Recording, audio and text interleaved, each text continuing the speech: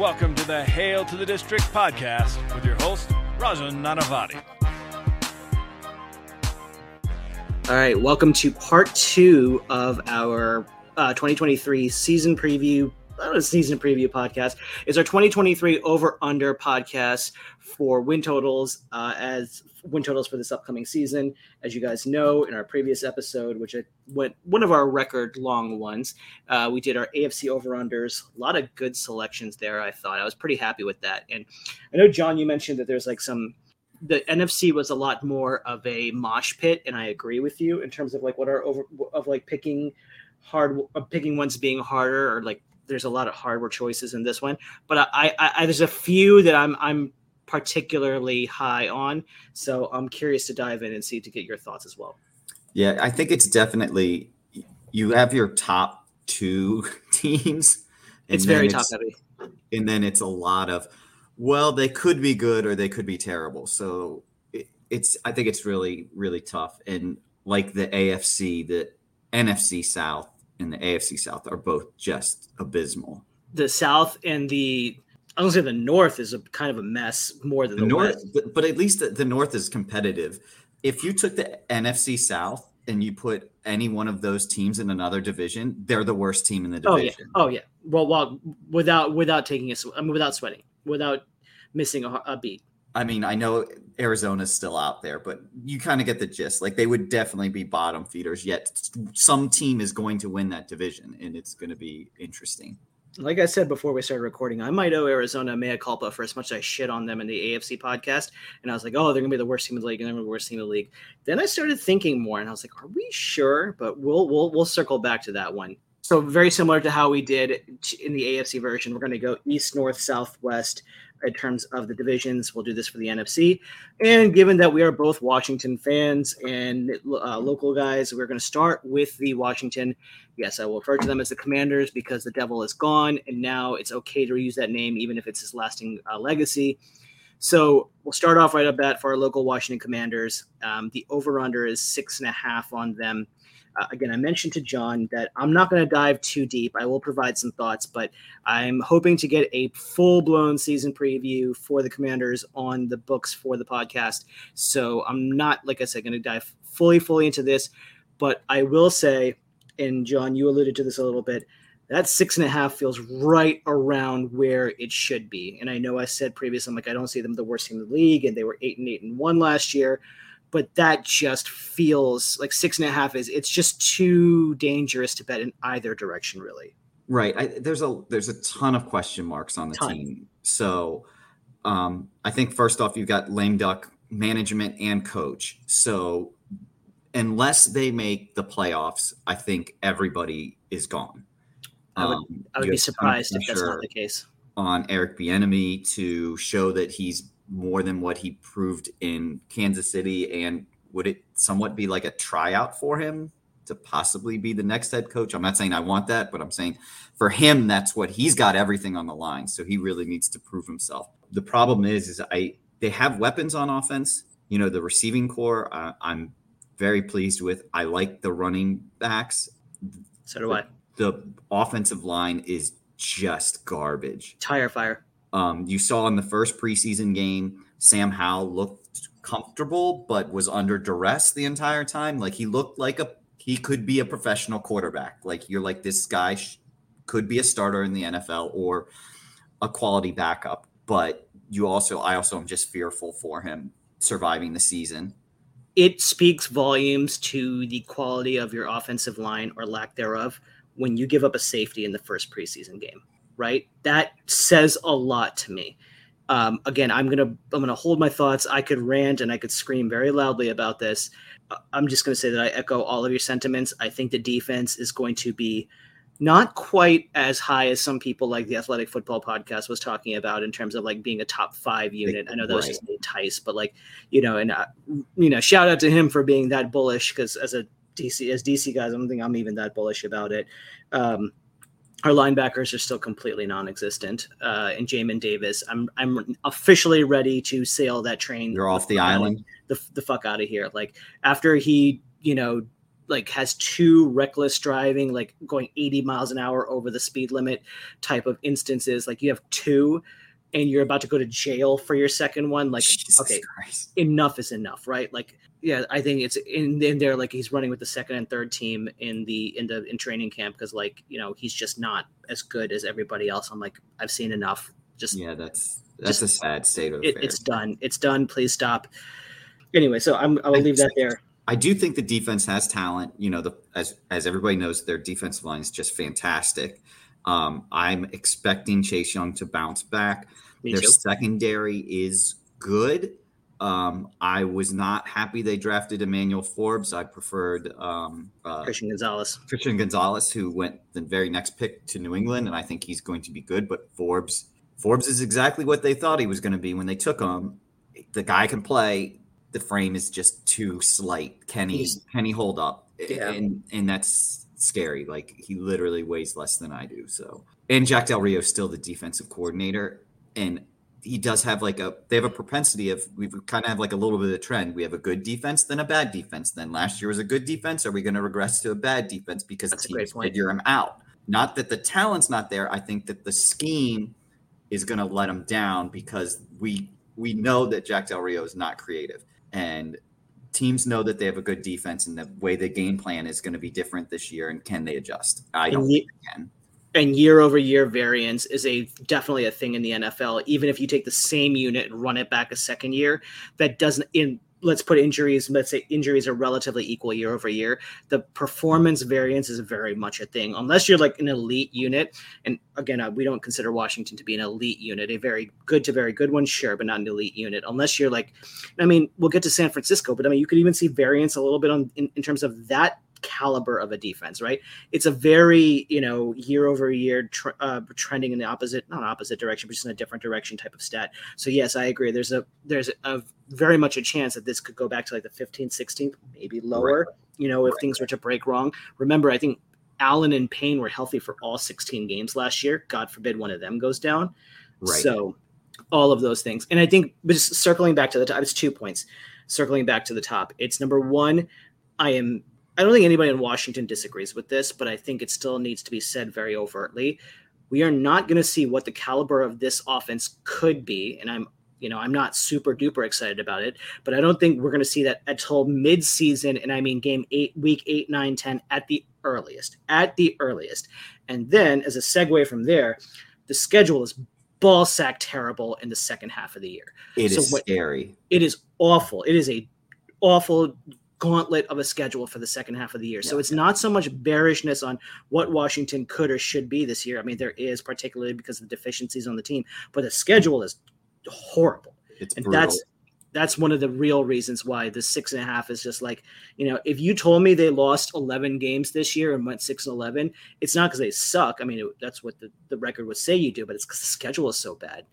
Forget the fact that you're playing in the NFC East, but right. So they have the 23rd ranked schedule. So they have one of the 11th, 10th hardest schedule, ninth hardest schedule in the NFL. As you alluded to, they play 3 legit Super Bowl contenders after their bye week in week 10, back to back to back. Yep. So they've got KC, Buffalo, and San Francisco. KC's away. That's a loss. Yeah. Just call it now. Sharpie that shit in.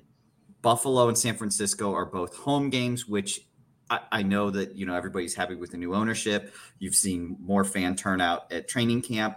I think there'll be more support, but it's still going to be an away game. Uh-huh. The things haven't changed. If going to FedEx is still awful.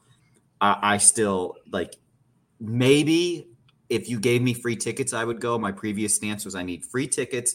I need a parking pass, and you need to pay me to go to the game because that's how much of a pain in the ass it is to get in and out of FedEx. And nothing has changed in that regard.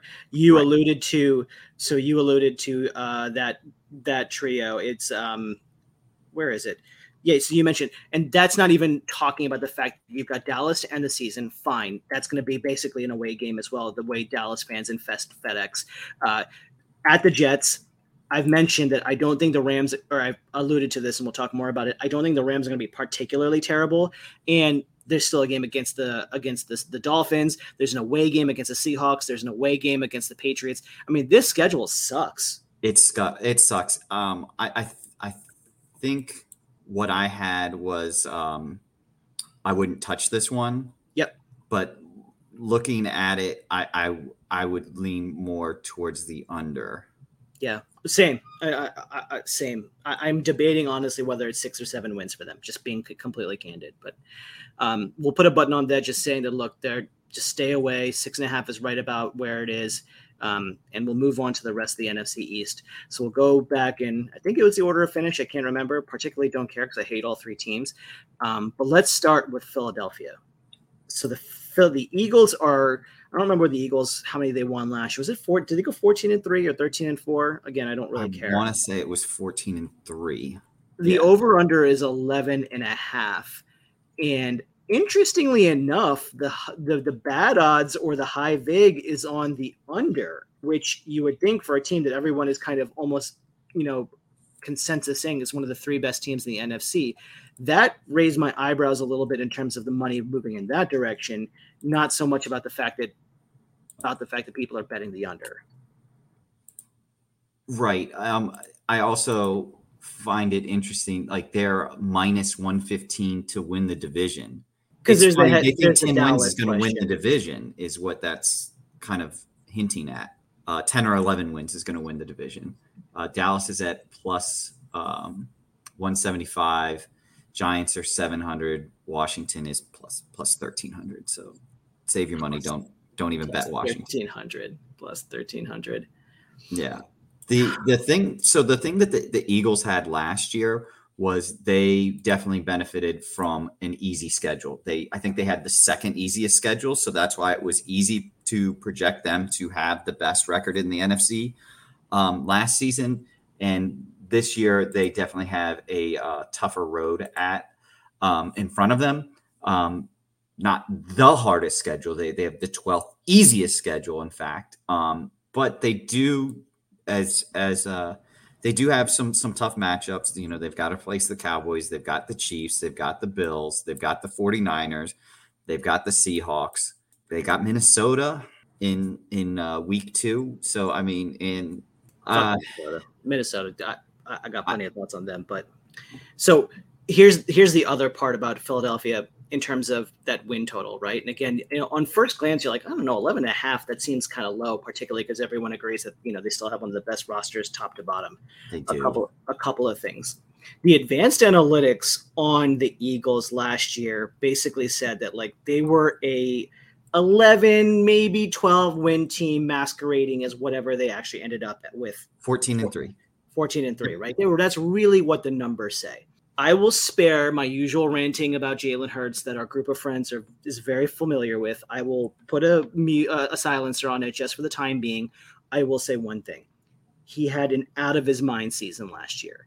For him to replicate that level of success, in my opinion, I know other people will say otherwise, I think to replicate that, just that pure streak of that would be unrealistic.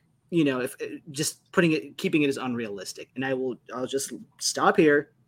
I've got something for you then. So last year he put up, 3,700 yards, and his player prop for yardage this year is 37.5. So unless you think he's going to exceed last year, where unless you think he's going to be an MVP candidate, you're taking the under.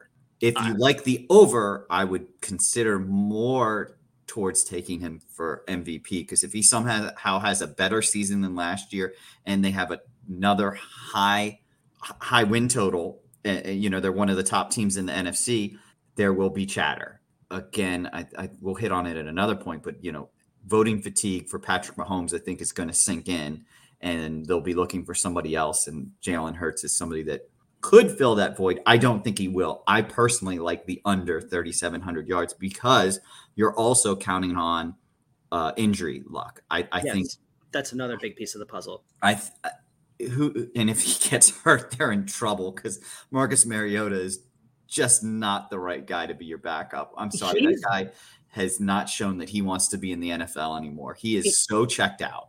Hurts is built like a brick shithouse. I will fully admit that. Like that dude he is a fire hydrant of a quarterback. He works out with Lane Johnson and the offensive lineman, and he squats the same amount. He lifts pound for pound with the lineman. That's insane. As much as I will detract from him, I will never. I was going to say, if the injury concerns, he's actually one of my least concerned. One of the players I'm least concerned about him getting injured.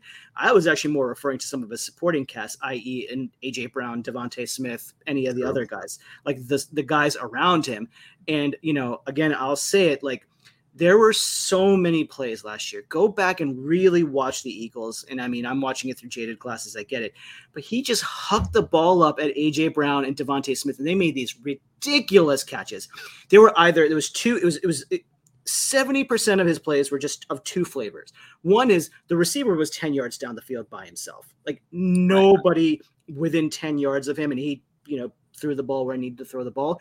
Or he saw single coverage on A.J. Brown and Devontae Smith in the safety role in the opposite direction, and he put up a 50-50 ball, and those guys got it.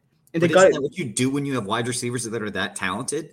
Yes. When you see them in single coverage, you throw it up and you give them a chance. So you give the credit there for the fact that he made the correct read, but in the fact like, oh my God, he's like balling out and doing all these crazy things. I'm like, he benefited from a very talented supporting cast, and that's I'll leave it there because I don't want to give him. Wouldn't you say they have this? Do they have a more talented roster than the 49ers? Offense or roster? Roster. No, yes. I think they're really good. Like their weakest position would be running back, and I don't think running back's that weak for them. I was going to say that I think the offense of the 49ers, just because they might be a little more top heavy, but the roster of the Eagles is better. Yes. The problem with the 49ers, and we'll hit on it, is their quarterback play is contingent on a 7th round pick recovering from major elbow surgery and him continuing to be the guy that Kyle Shanahan can joystick into the right position and puppet master. Teams not spending some time trying to get film on him and figuring out how to shut things down. But yes. Right. Another wrinkle about all of this is like, I know there's the narrative from the national media is like, oh, Brian Johnson's the next up and coming, the former quarterbacks coach for Hurts, who's now elevated to offensive coordinator with the departure of Shane Steichen to Indianapolis. Right. I get it. I've always been a believer of like, the next guy up, there's a reason, unless you're going from like Matt LaFleur to like Arthur Smith, where you kind of get better. It's rare is the instance where the next guy in waiting was actually better than the guy in front of him. It happens, but I'll wait until I see it in terms of like Brian Johnson ascending for Shane Steichen. I feel the less opposite way. I know Eagles fans were not broken up to see Jonathan Gannon leave. Not at all. I'm biased because Sean Desai, shout out to my Gujarati guy, who's never played professional football in his life and moving all the way to an NFL defensive coordinator. That just warms my heart. So I'm excited for him. Huh?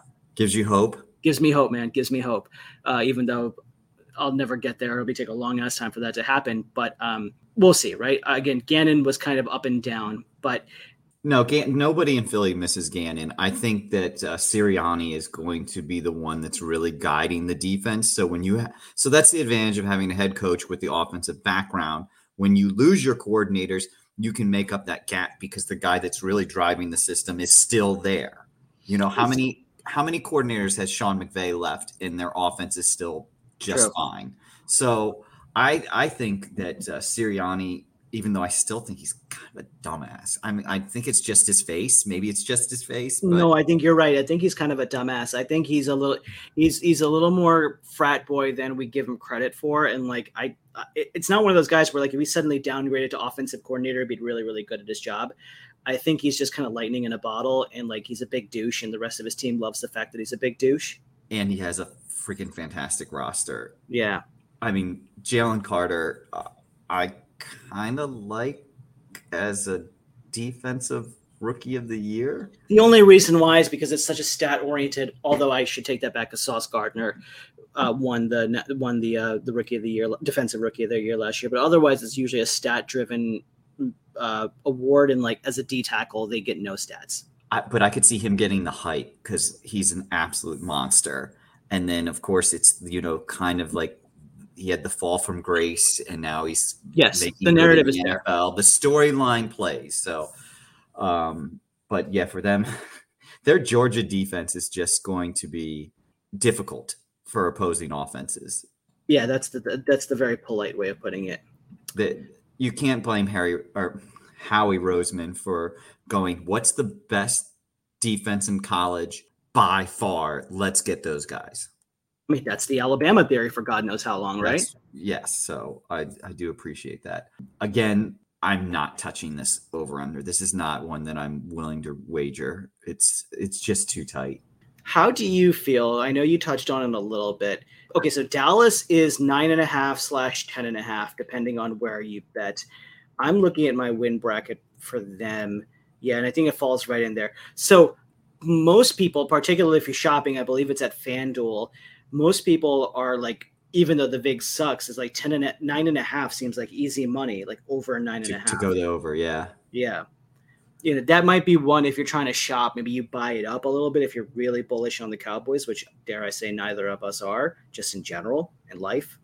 But I kind of like the extra money you get on the under 9.5 because Mike McCarthy's the head coach and now he's the play caller and Brian Schottenheimer is your offensive coordinator. You could not have downgraded any greater from, and I'm not telling Kellen Moore is the greatest OC ever, but he was good. He was creative.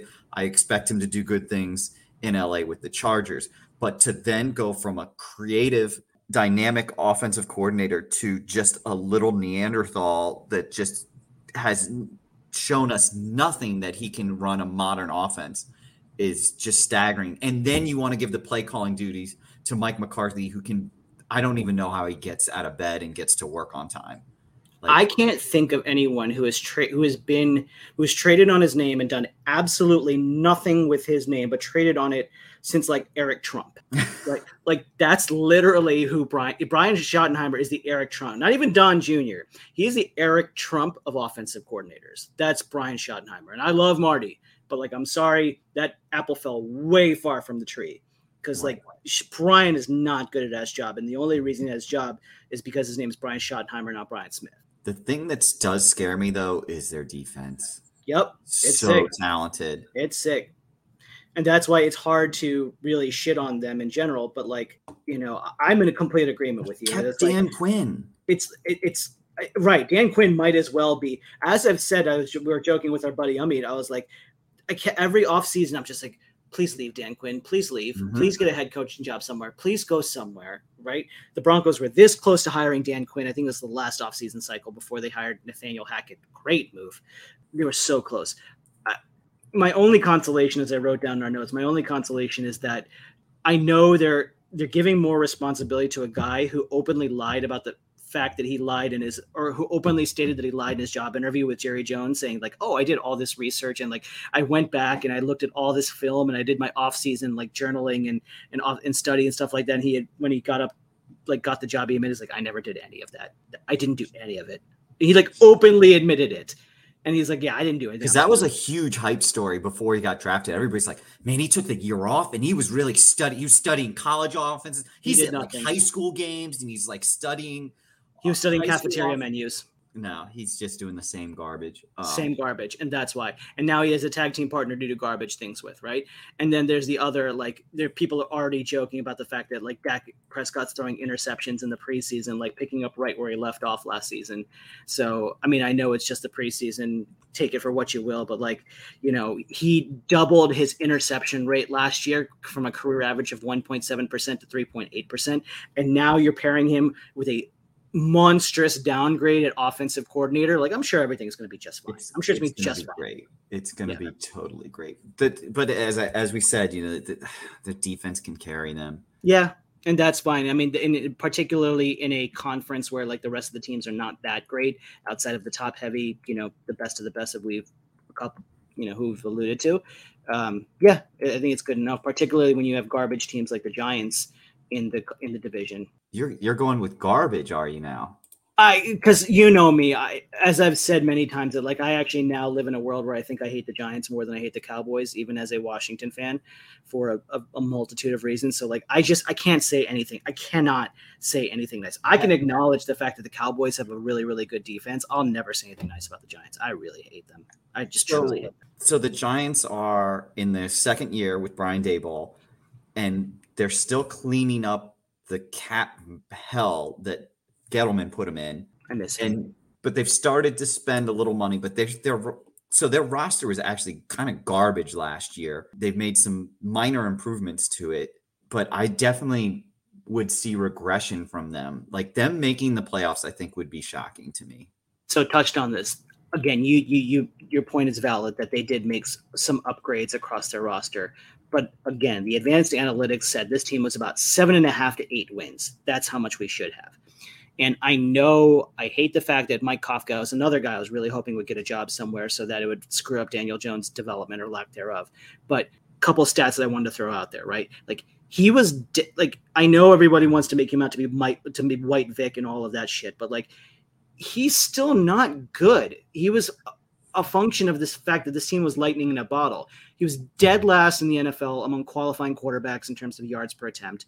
Like he's just not good at his job. And if you're like, oh, okay, fine, Darren Waller's there. Darren Waller's a little long in the tooth. He had some issues staying healthy and over his last couple of years with the Raiders. And let's put Waller aside. Fine, Waller's there. He'll get 120 targets. Fine. The rest of the receiving core, Darius Slayton, Sterling Shepard, Wan'Dale Robinson coming off an ACL, Isaiah Hodgins, a reserve receiver at best, Paris Campbell, love that guy coming out of college, but how many injuries?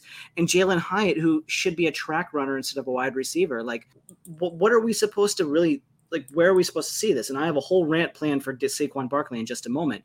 But, like, what? Well, so again, they've got an offensive line that's ranked 27th. Their receiving core is ranked 29th. That is not a good success. That's not surrounding your $160 million quarterback and giving him a situation like Jalen Hurts has, where you almost have to try to not succeed. He definitely has an uphill battle. I think Brian Daboll did an incredible job being competent as opposed to the previous regime, which was just a bunch of idiots, which I would love to get them back. Really miss them. Really, really miss them. But Daniel Jones, so what doesn't show up in the stats is he does have a propensity of making plays at the right time, and he does bail himself out with the legs. So, I mean, I don't know. I don't know what to think of this team. They still have a lot of holes. Their secondary is garbage. So their defense is still going to struggle. Can you think that they're just going to have to outscore every team? And I don't think they've got the weapons to do that. Daniel Jones is 18th among all quarterbacks in DVOA last year. So by definition, a below average quarterback. $160 million, right? And I get the option was, what else are we supposed to do? But like, I don't know. Sometimes you have to rip the Band-Aid off. I'm going to take a quick left turn because I hate Saquon Barkley. And I want to rattle among a bunch of stats, and everyone's like, oh my God, everyone lost their shit because they didn't pay Saquon Barkley. It's like, oh my God, how do you not pay Saquon Barkley? He's so good at fantasy football. Why can't we do that? Just a couple of facts. Again, facts don't care about your feelings. Saquon Barkley was 13th in DVOA among running backs all last year. Not top 5, not top 10. He was outside. He was 13th. Pro Football Focus had him 15th among running backs last year. Take it for what it's worth, but it just reaffirms that. If you don't like the rankings, Saquon Barkley was 30th, 3-0. He was 30th in success rate among qualifying running backs last year. 30th. We were talking about this in the podcast we did with the AFC. There's a reason you don't pay him. It's because you can get 80% of the same production from him from a bunch of the middle-class running backs that already exist in the league. That's why he didn't get a contract. It's not he didn't get a contract because everybody hates running backs. It's because he's value over replacement isn't there. We should stop treating him like he's actually an outstanding running back. And dare I say, this is my bias coming in, I think he's an empty calorie scorer. Like in the NBA, like, we have guys who put up 27, 28 points a game on a bad team. That's Saquon like Jordan Poole this upcoming season? Like Jordan Poole for the Wizards. That's a great example. That's a wonderful example, right? He's like, 28 points a game. Yeah, because the rest of the team ain't doing shit. Or there's nobody else there. Like that's Saquon Barkley. Saquon Barkley continually proved that when you really need him to get the tough between the tackle yards, he folds up. He's kind of a bitch. I said it since he left Penn State. Like that's just not his game. He looks beautiful when the lanes are wide open, and when it's not, sorry, he'll blow up a fourth string cornerback in training camp. And it's like, oh, look at Saquon Barkley. He's just so good at football, right? And then when you need him to do shit, like when it matters, no, he folds like a folding chair, man. So you're telling me he's not Christian McCaffrey? He's not Christian McCaffrey. I know he racks up a ton of catches. That's because it's just in the dump off game. He's not like an actual weapon in terms of the terminology we've been using previously. Like he's just overrated. Again, he's not one of the freak outliers where you have to give that guy the money because he is the engine of your offense. I mean, there's a dozen running backs who can do what Saquon Barkley did for the Giants offense. It's coaching, not Barkley. Sorry. I mean, fair enough. And I don't even want to get into the running back debate. And rant, yes. I totally understand why they're not getting paid. I feel bad for them. It does suck. They do take punishment. It's the league's not fair, but at the same time, that's the value of the position. So as fans of a team with a glorious history at the running back position, I mean, we grew up watching. We were in diapers when John Riggins was playing, right. But like from John Riggins to Ernest Biner and Gerald Riggs to Terry Allen and Stephen Davis and Clinton Portis and all of those guys through the history of this team, right? And even Bam Bam Morris and when in the RG3 year, right? Like this, we've had we have a great affinity for the position because of all the success we've had. But the truth is the truth. It just is. But so again, I don't have a strong conviction for an over/under. This is a total stay away for me. There's just too much variability. So I am more bullish on the first team in the NFC North that I have listed here. I don't know why I have them listed. I think it's just alphabetical. Or no, it's not even alphabetical. Why are you so high on them? Bearish. I'm bullish on my bet option for them. I'm not bullish on the team at all. Okay. So Green Bay. The over/under is 7.5, and the under is positive odds for plus 100. Plus 100. Plus 100. Let's have a conversation here. Let's really dig deep into this.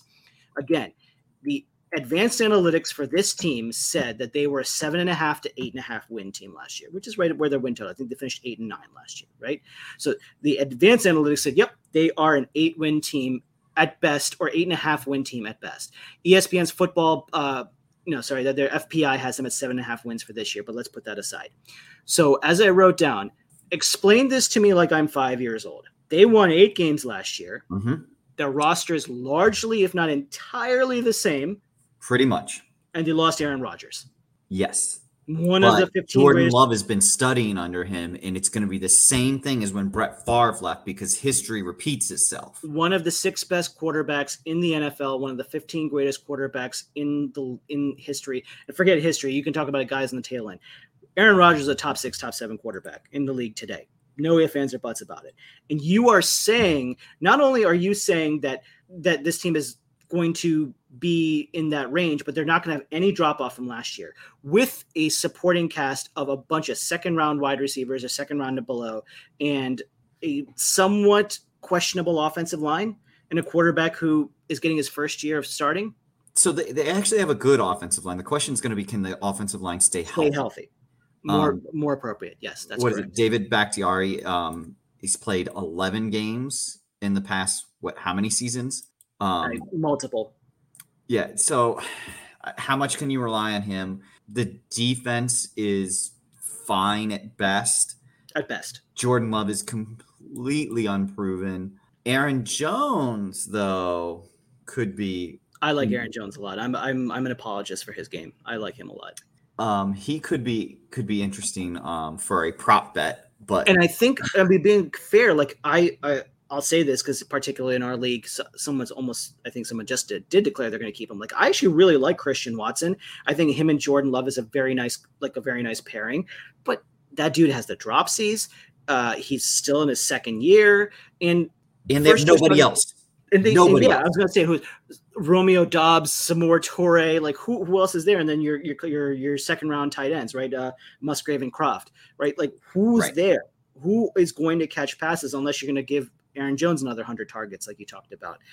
And the other thing I keep going back to, right? Like everyone's like, oh, well, you alluded to this. Like there was this beautiful transition plan from like Brett Favre to Aaron Rodgers.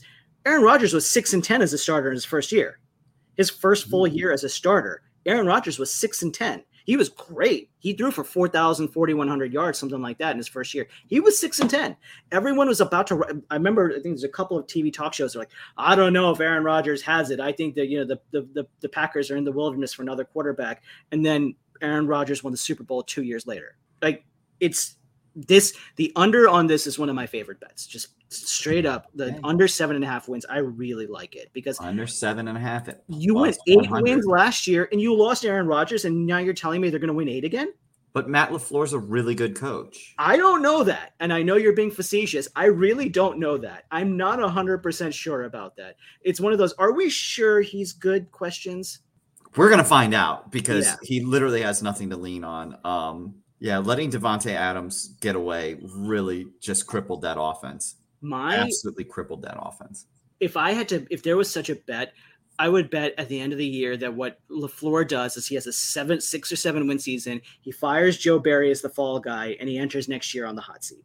So I don't think you can bet that at most books, but I don't think there's a category for first defensive coordinator fired either. But Joe Barry definitely should. The fact that he had a competent defense last year was mind-boggling to me and frustrated the hell out of me because as Washington fans, we know he's absolute trash and garbage. Quick sidebar. The NFL Top 100, which is terrible. It's terrible. And is it voted on by the players? It's voted on by the players, and it's worse every year. It used to be that at least you could watch the Top 100, and like the capsules they did on the player were interesting because like you'd get some insights into like how other players see the player. Now those don't even exist anymore. They're like glorified 2-minute highlight packages where there's like four actual highlights embedded in there. So Terry McLaurin was like in his 70s or 80s or something like that in terms of the Top 100, and his entire highlight package was Jair Alexander making apologies for himself about how he got owned by Terry McLaurin that game. Like that was the entire highlight. He's like, no, I had a bad day. It's like, you got your lunch eaten that afternoon. Like you got owned. And he's like, nah, not only did I have like a bad game, I'm still like the best cornerback in the league. And it's like, just shut up. So recapping the Green Bay bet, I am hammering the under. I really, really like the under there. Really, really like the under. So you don't like Green Bay to win the division then, is what you're saying? No, I like the conventional favorite right now. We'll get to them in a moment. But really, not at this not at this specific What about last year's division champ? Did the Vikings won it, right? Yeah. Did they actually? They were 13-4.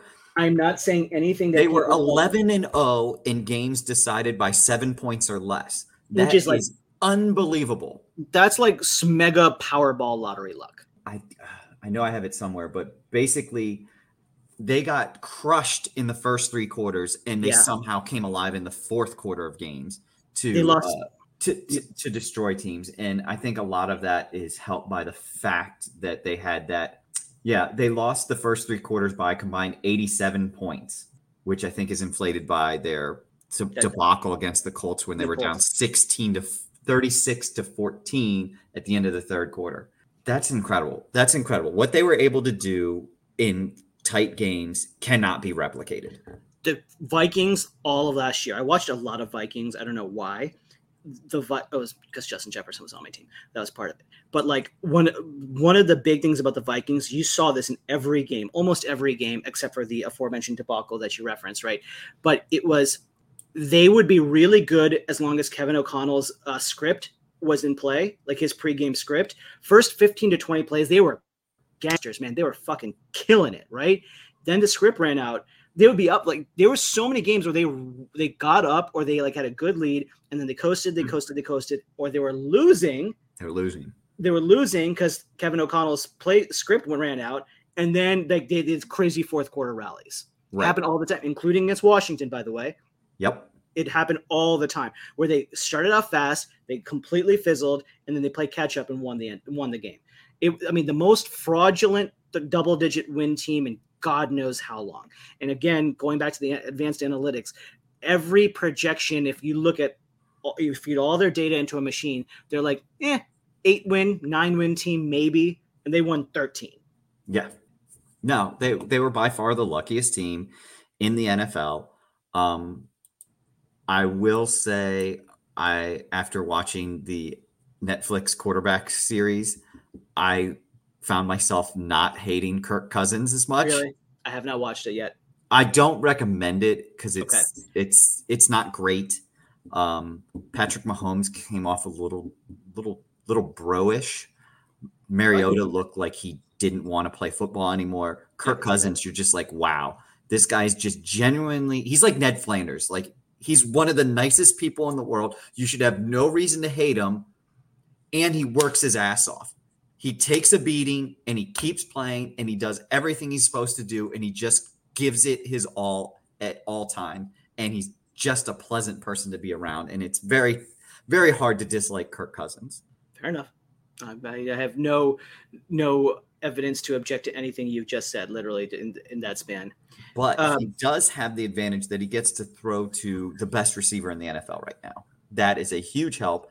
And I think the addition of Jordan Addison is going to make up for the loss of Adam Thielen, who was getting, he's 30 plus years old. He's going to break down. He's definitely on the downslide of his career, and I think Addison's going to fit in perfectly there. The question for me is going to be the running game.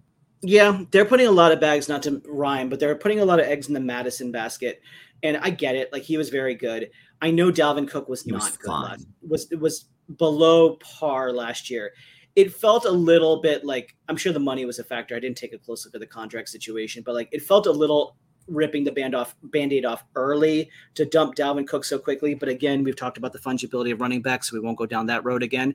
He had 1,173 yards last year. That's how I felt. I was like, was he really that bad? I know the efficiency numbers were there, and I know the advanced analytics were not kind to him, but I'm like, it's still 1,100 average yards. 4.4 yards per carry. I don't understand why. He's a very solid dual threat runner. Like, I mean, I don't get it. And him and Madison represented a wonderful. And if you really wanted to go down that road about you're worried about Cook's, inefficiency, then give more carries to Madison. Putting all your eggs in the Madison basket feels premature, right? Particularly because they didn't add a counterpunch with him. So again, you had a regime change the year before. Madison was a leftover from the previous regime. The new regime has brought in their own running backs. So you're looking at one of the younger guys, Chandler, stepping up, or I think they drafted somebody this year too. Yeah. Potential for somebody that the current coaching staff had influence in getting drafted, cutting into playing time. I'm just saying it's a possibility. I know. No, I'm not disagreeing. I know you're voicing the logical rebuttal, which is fair, but it's like, we're really in like Kenny Ngannou and Ty Chandler and Dwayne McBride. Like, are we really thinking that again, I know fungibility, blah, blah, blah. I get it. I don't know. So to think that just because Alexander Mattison is the starting running back in August for the Vikings does not mean that he's going to be dominating in November for the Vikings. Shout out to one of the ESPN beat writers. I think it was who mentioned this. He made a great point for the Vikings in particular. So the Vikings were 27th in defensive DVOA last season. And he's like, all right, understandably, they added 5 new starters on defense because if your team was that bad last year, you need to change it. But he made a great point. He goes, after adding 5 new starters, I'm not sure they're any better net than the 27th ranked group that these guys are like brought in to replace. Like, are they really like, did they make that like, oh, like we'll talk about them, but like Atlanta, it's like, okay, now you can make an argument like this defense is visibly better, right? It's like, did Minnesota get demonstrably better? You alluded to this in your notes. It's like the only addition that they made where you're like, okay, this is an upgrade, is going from I think it was Ed Donatel last year, who can't remember who was the defensive coordinator, to it was an old guy, to Brian Flores. And Flores is a very competent coach. It's a very is a very solid coach, but you can't make Thanksgiving dinner out of like cold cuts. Right. So they still have a positional ranking for the front seven, still 24th, and their secondary is 28th. Like, they're going to need fireworks again to outside of not to keep talking about the Falcons too early, but outside of like Atlanta's inability to find a pass rusher, Minnesota's inability to find a cornerback is like, how can you consistently every year have the same positional need every single year? Like, wouldn't you fix that at some point? But the Vikings can't find help at the cornerback position. It's actually rather amazing. So Minnesota, to repeat as division champs, plus 260. Good Lord. I'd take your money and flush it down the toilet. Wow. Maybe I've got too much appreciation for the saint that is Kirk Cousins. I'm not going to wager it. I just this whole division is wide open. I also don't have a ton of faith in the Lions because they're the Lions. Before we get to the Lions, we'll take a quick detour in Chicago. I also kind of like this bet, not for the conventional thinking, I suppose. It's actually for the favorable odds. So the Bears are 7.5 the over under, and you're getting a positive return on the under. And correct. I like the positive return. I do like the under. And again, I want to be clear that I have a soft spot for the Bears. One of my good friends are Bears fans. I just like them. I think they're one of those franchises where like the NFL is better when the Bears are good. Like it just is. Yeah. And but my projected win bracket for them, like this is a 6 or 7 win team. I think they're a year away from really starting to make noise. Like going back to the whole blowing money on one side of the ball, it's like the Bears were 30th, if not 32nd in DVOA last year. Like they were at the very bottom of the defensive rankings, and they went out, they spent a butt ton of money on the defense because you should. And it's like, okay, now I see your path to getting better. But look at what they did. It was a Tremaine Edmonds and TJ Edwards at linebacker, plus Noah Sewell in the draft, Justin Jones, Andrew Billings, in free agency, and Gervon Dexter and Zach Pickens in the draft. They added a couple of role players in DeMarcus Walker and Yannick Ngakoue in pass rush, more cornerbacks. Like they gave this defense a facelift. But that's because they could. Because they had a ton of money. They ate a crap load of dead cap money the previous year to do so. Because again, this is what happens when you have a mismanagement from a previous regime. You have to dig yourself out. So Atlanta has been digging themselves out. The Giants have been digging themselves out. The Bears have been digging themselves out. And now you're watching the Rams dig themselves out. Ryan Pace in his infinite stupidity. So that's fine. But have they done enough? You're going into year 3 for Justin Fields. You really should be pushing more chips. I don't know how much cap space they have available currently, but I think they have a lot. I know this is a terrible comparison, but like I kind of give Justin Fields year 1 go away because of like kind of like how Trevor Lawrence, like you don't count year 1 because he had Urban Meyer as his coach. Like I don't count Justin Fields like his year 1 with, I think Matt Nagy was his coach for year 1. It's like, no, that doesn't count. You get a reprieve from that. Like last year was year 1. Now again, Lawrence was phenomenal by the end of the year. Fields, I am a Justin Fields apologist. I have stated this over and over again. His physical tools are incredible. The red flags continue to be there. Like a couple of ones that I pulled out, like I was looking at some advanced analytics, and it's like 4th longest time to throw among all quarterbacks, over 3 seconds between snap to throw. Like it should be around 2.2 to 2.7. It's crazy. Now that's a leftover. He held the ball a long time when he was at Ohio State, and there was a big chicken and egg argument about this. The one that was really bad, third biggest deficit between actual completion percentage and expected. So what he should be completing versus what he did. He was 3rd worst in the NFL, only ahead of Baker Mayfield and Zach Wilson. When you're comparing yourself to Zach Wilson, that's bad. That's really bad.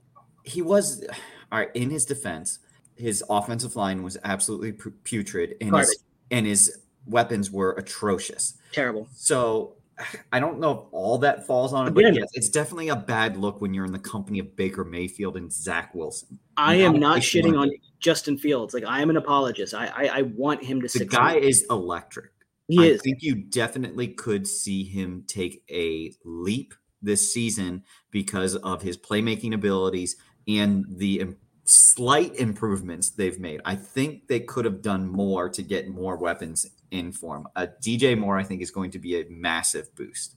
First time since high school, he's going into the 2nd year in the same offense. First time since high school. Usually helps. So that's there.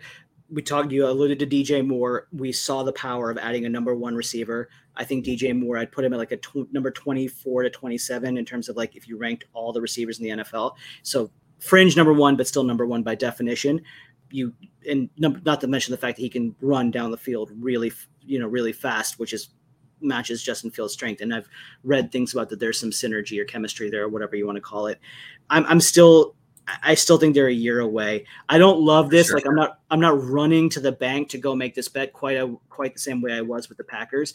But if you were to bet the under on 7.5, I would not advise you otherwise. That would be my lean, because I still think they're, as you said, they're a year away. They still have way too many deficiencies on defense. So even though I see their offensive unit progressing, their defensive unit's what's going to hold them back. And that's what really crippled them last year, is everybody was running all over that team. They couldn't stop anyone to save their lives. And then they also couldn't protect their quarterback. So, and their offensive line's gotten a little bit better, but their defense is still going to be their problem child. They do have the advantage of they face the 7th easiest schedule, and they do have a net rest edge of 12 games. So they do have some things in benefiting them. I hope I'm wrong about the Bears. I'll just be clear. I hope I'm wrong, but I don't see 7. I don't see 7+ wins yet. Not yet. I'm not crazy to jump on this one. Yeah. You're not crazy about Detroit either. They're like everybody's darling. Like, they're already penciled in as division champs. Yep. And I don't fully understand why. So right now their division odds are plus 155. Pretty good. If you do like the over, I would recommend you just don't bother. Bet the division. I agree. I would agree, because I could see them winning this at 9-8. And the over under is 9.5. I could easily see them winning at 9-8. So you could fuck there, but rather you go with the division. I'll see my case. Go ahead. The odd part, though, is they're already currently favored in 11 games, which is very strange. That seems very strange, considering that for the most part, the past 2 years they've been underdogs consistently.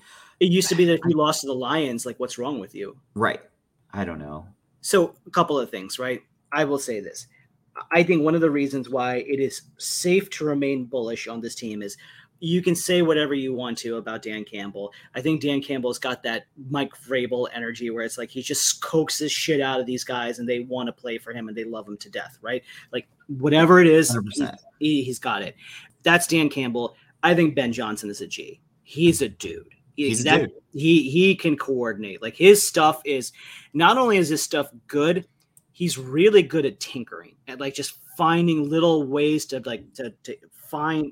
introduce new wrinkles into the offense and build off those new wrinkles. His stuff is interesting, right? I mean, case in point, like, he made Jared Goff look really, really good last season, right? And like, I know Jared Goff has a history of regressing back to earth, but like, Goff looked really, really good last year. They have a very, very good offensive line.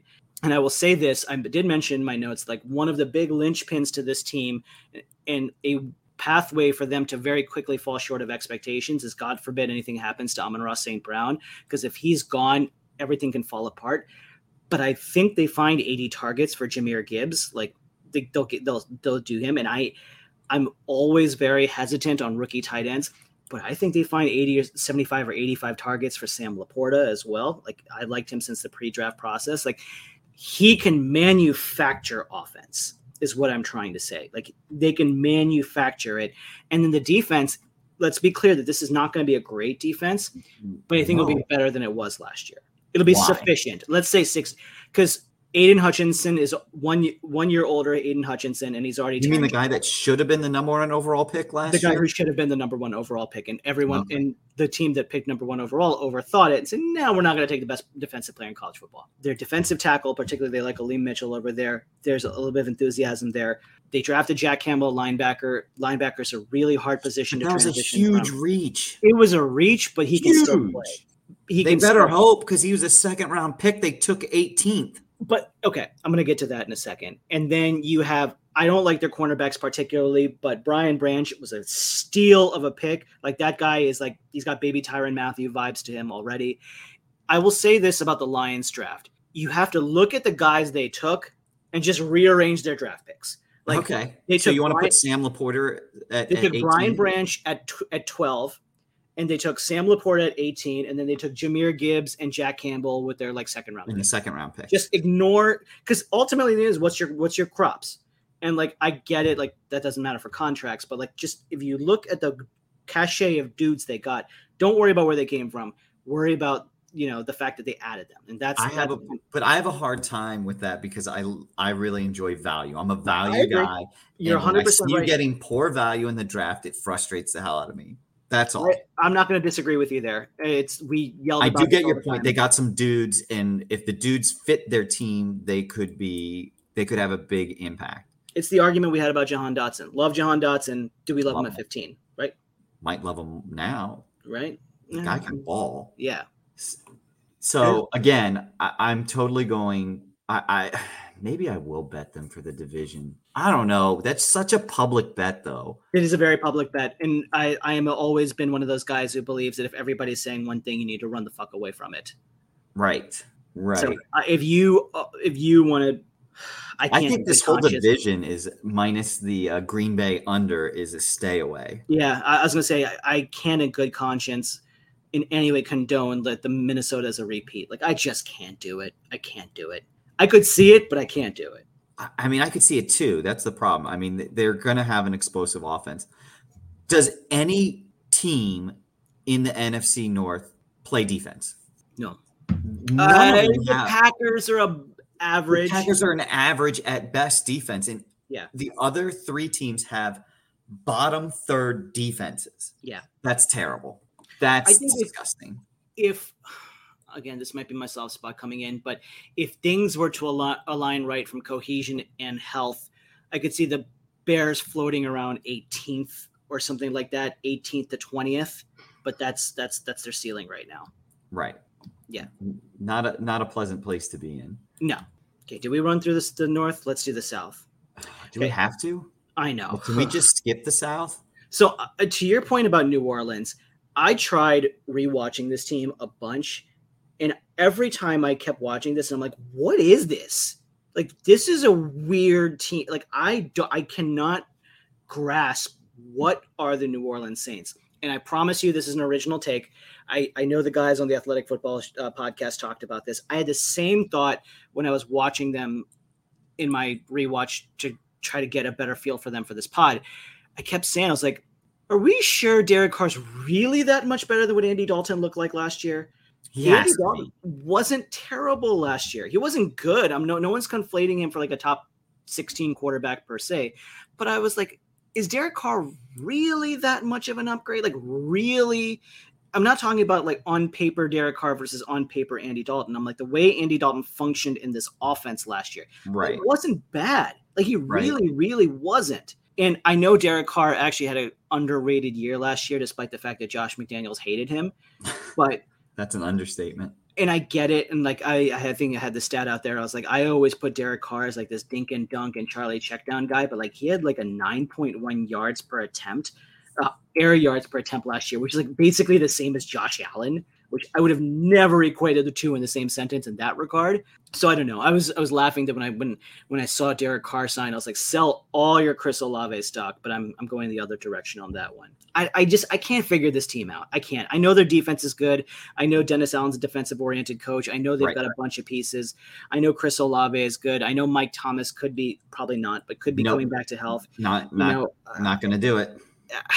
I don't know what this team is. I really don't. I cannot give you I feel good or I don't feel good about this team. I can't figure them out. I can't. So how many players did the Falcons take from them? They took a few. A couple at least. They took a couple defensive players from them. The big thing for New Orleans that is in their favor is they face the easiest schedule in the NFL. I did not know that. Yes, they have the number one easiest schedule in the NFL because they get to play their own crap division and they get to play the AFC South. So literally they get the poo-poo platter. Talk about cakewalk. Yeah, so the hardest team they play all year is the Jacksonville Jaguars. Hardest team all year. That's Next hardest would be the Detroit Lions. They do not face a legitimate Super Bowl candidate at all. Wow. So that is the reason why they are the favorites to win this division at plus 130. I see it. I don't like it. I see it. I don't like it either because I just don't know. They can't run the ball. Alvin Kamara is going to miss 3 games. Should have missed more, but he's only missing 3. But even with him last year, they couldn't run the ball. Kamara's advanced analytics were not kind. And I think it speaks volumes that A, they signed Jamal Williams, B, they were kicking tires on Kareem Hunt. Like, to me, that says a lot. Right. And they just don't have that many offensive weapons. It gets a little thin after Olave and whatever is left of Michael Thomas. Although I kind of like Juwan Johnson, their tight end. I don't think he gets enough buzz. He was actually quite good last year. He's kind of a tweener, but like I think he was pretty interesting. He kept flashing every time I was watching him. I was like, oh, I forgot about him. Yeah. Anyway, have such a bad taste of Dennis Allen as a head coach that I get it. Want to lean under, especially I get it. Because again, I would not. If you like the over, don't bet it. Bet them to win the division. Because if they go over 9.5 wins, they're winning the division. Yeah, the 9.5, I get it. Like they have plus odds there, but yeah, I wholeheartedly agree with everything you just said. That's no. They could absolutely win the division at 9-8. So if that's what people like, that's what they can go through. Why is Atlanta everybody's semi-darling? Like I know Sharp Analytics love them. The guys at Athletic love them. They're so buzzy. Like, so we were talking about this. I can't remember if it was on camera, on the record, or off the record. But it's like, look, again, I have for this. Don't want to make a buzz about our fantasy league, but like I have the rights to be John Robinson in our league this year.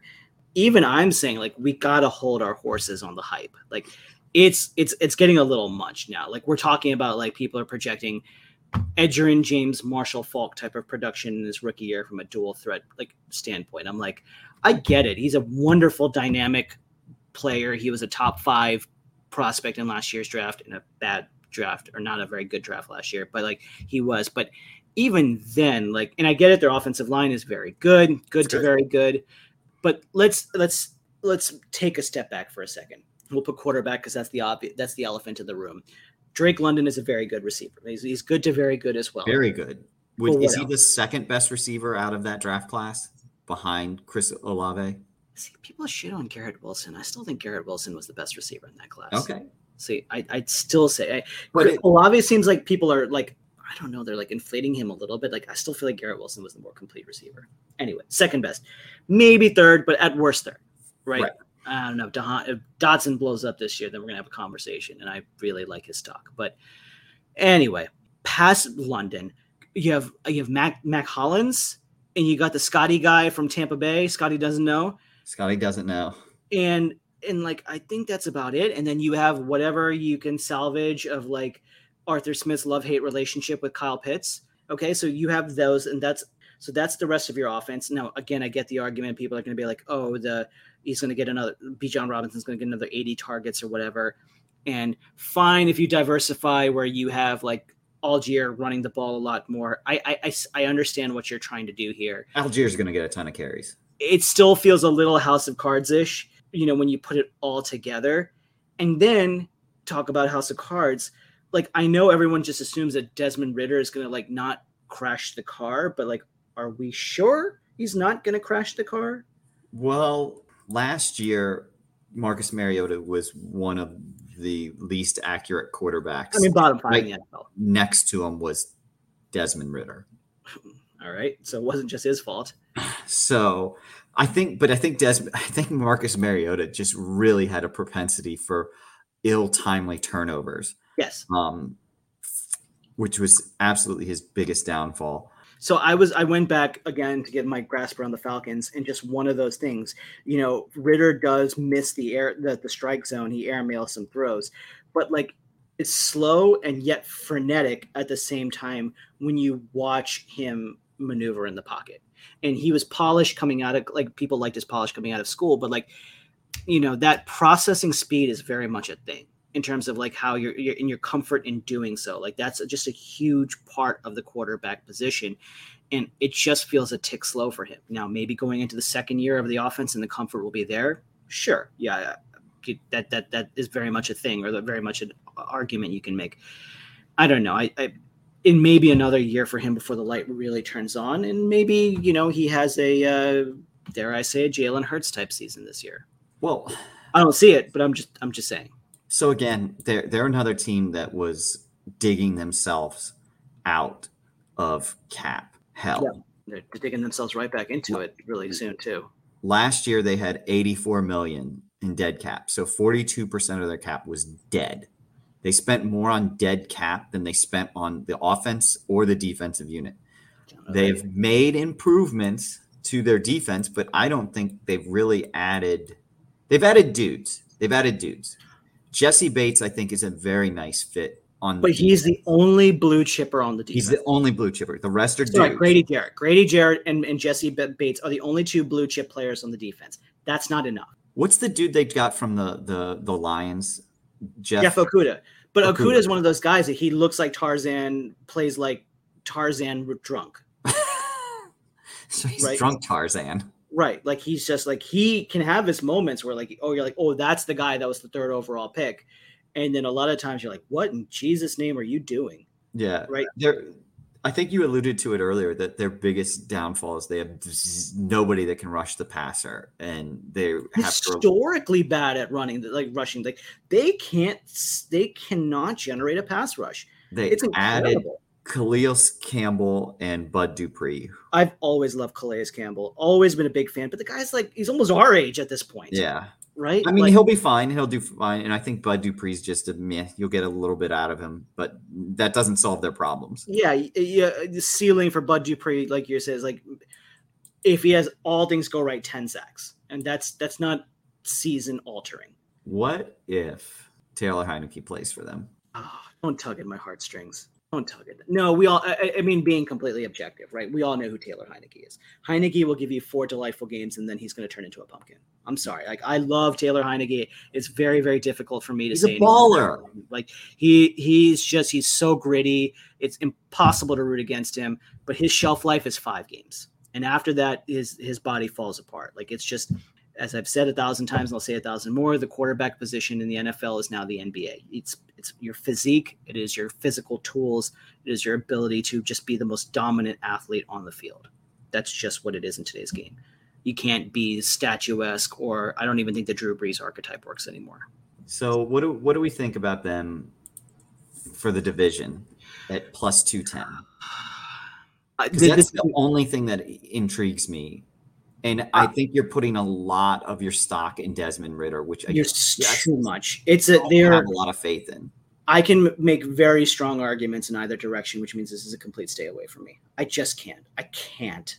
See, don't you see why I said the AFC was much easier than NFC? Because I still got a couple up my sleeve for the NFC, but I see it. So right now, if I'm looking at my sheet, I had 1, 2, 3, 4, 5, 6, 7 bets plus little ad bets from the AFC podcast. Right now, I've got 2. I'm about to give you 3. Uh-oh. About to give you number 3. So going down into the NFC South, the next team, Tampa Bay, 6.5. The vig on it is trash. Slam, bam, thank you, ma'am. Give me all of that under. Give me all the under, right? Like, so I have, like I said, my mea culpa for Arizona is that they are not the team competing with the Indianapolis Colts to be the worst team in the NFL. The Tampa Bay Buccaneers are the worst team, competing with the Indianapolis Colts to be the worst team in the NFL.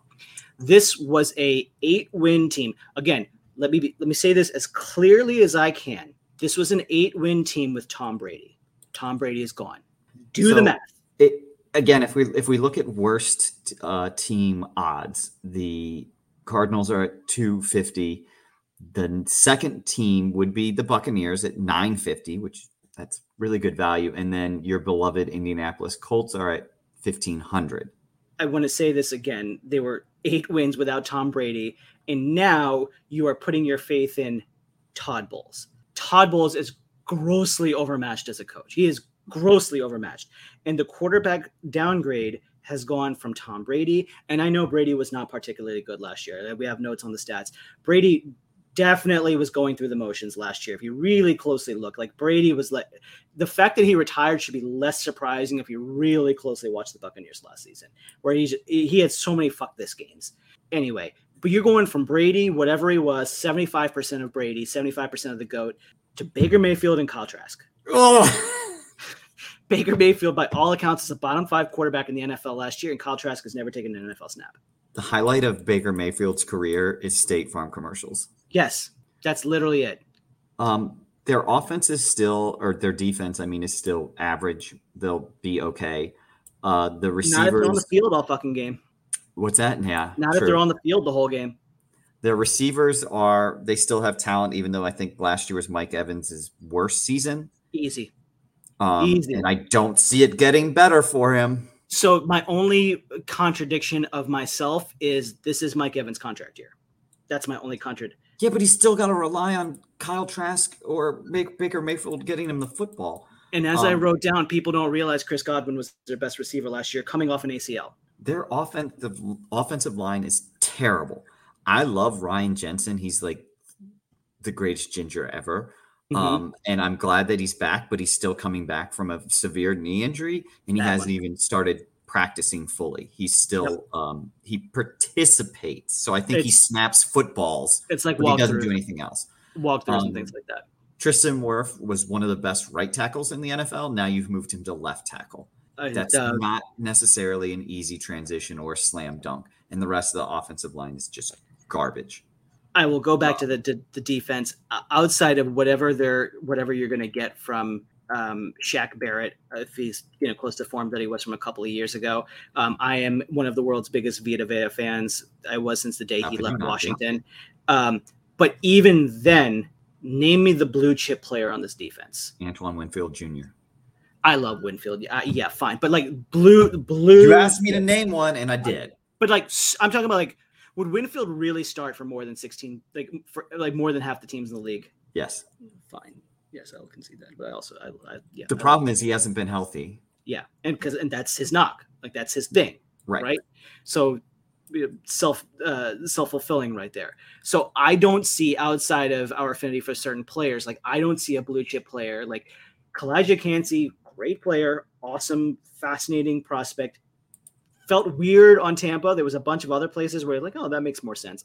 Tampa was like, okay, all right. I wouldn't be surprised if there's a report a year from now where they liked another guy and they lost on him, they panicked and they took Kancey. Like that kind of feels like what happened. Anyway, I don't see it.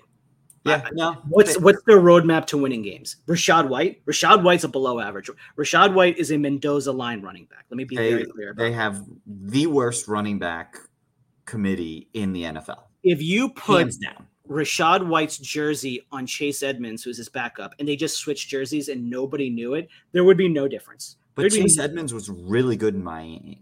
He was actually not bad. He was not bad in Arizona. They took him out after the 20-yard line. They would put James Conner in. But but honest to God, like if you just switched their jerseys and nobody knew, there was like they were doing like Freaky Friday or whatever, like they're the same guy. The Rashad White hype is, I don't get it. So what's their avenue to winning games outside of like Baker Mayfield turning into Drew Brees, which is obviously not going to happen. I don't see that. Oh, and first year offensive coordinator too, by the way. Yeah. Again, they don't have the hardest schedule because they have their own division. They have that's the only ranked schedule. So I don't know. I very much like the under. They literally put all their chips. It's similar to the Rams. They put all their chips in one basket. Yep. They paid the piper. The bill is now due, and now they're going to be paying it, and now they have to rebuild. That's just how it works. And would they trade that? Absolutely not. They got a Super Bowl. Good for them. So rounding out the NFC South in Carolina, this one is hard for me because I am emotionally compelled, but not logically compelled to take the over here. Or like I feel I can't make a good argument for it, but like my gut feels the over here. 8 wins? 8 wins. Okay. All right. I will give you arguments of why. What did they win last year? 7. They won 7 games with Matt Rule.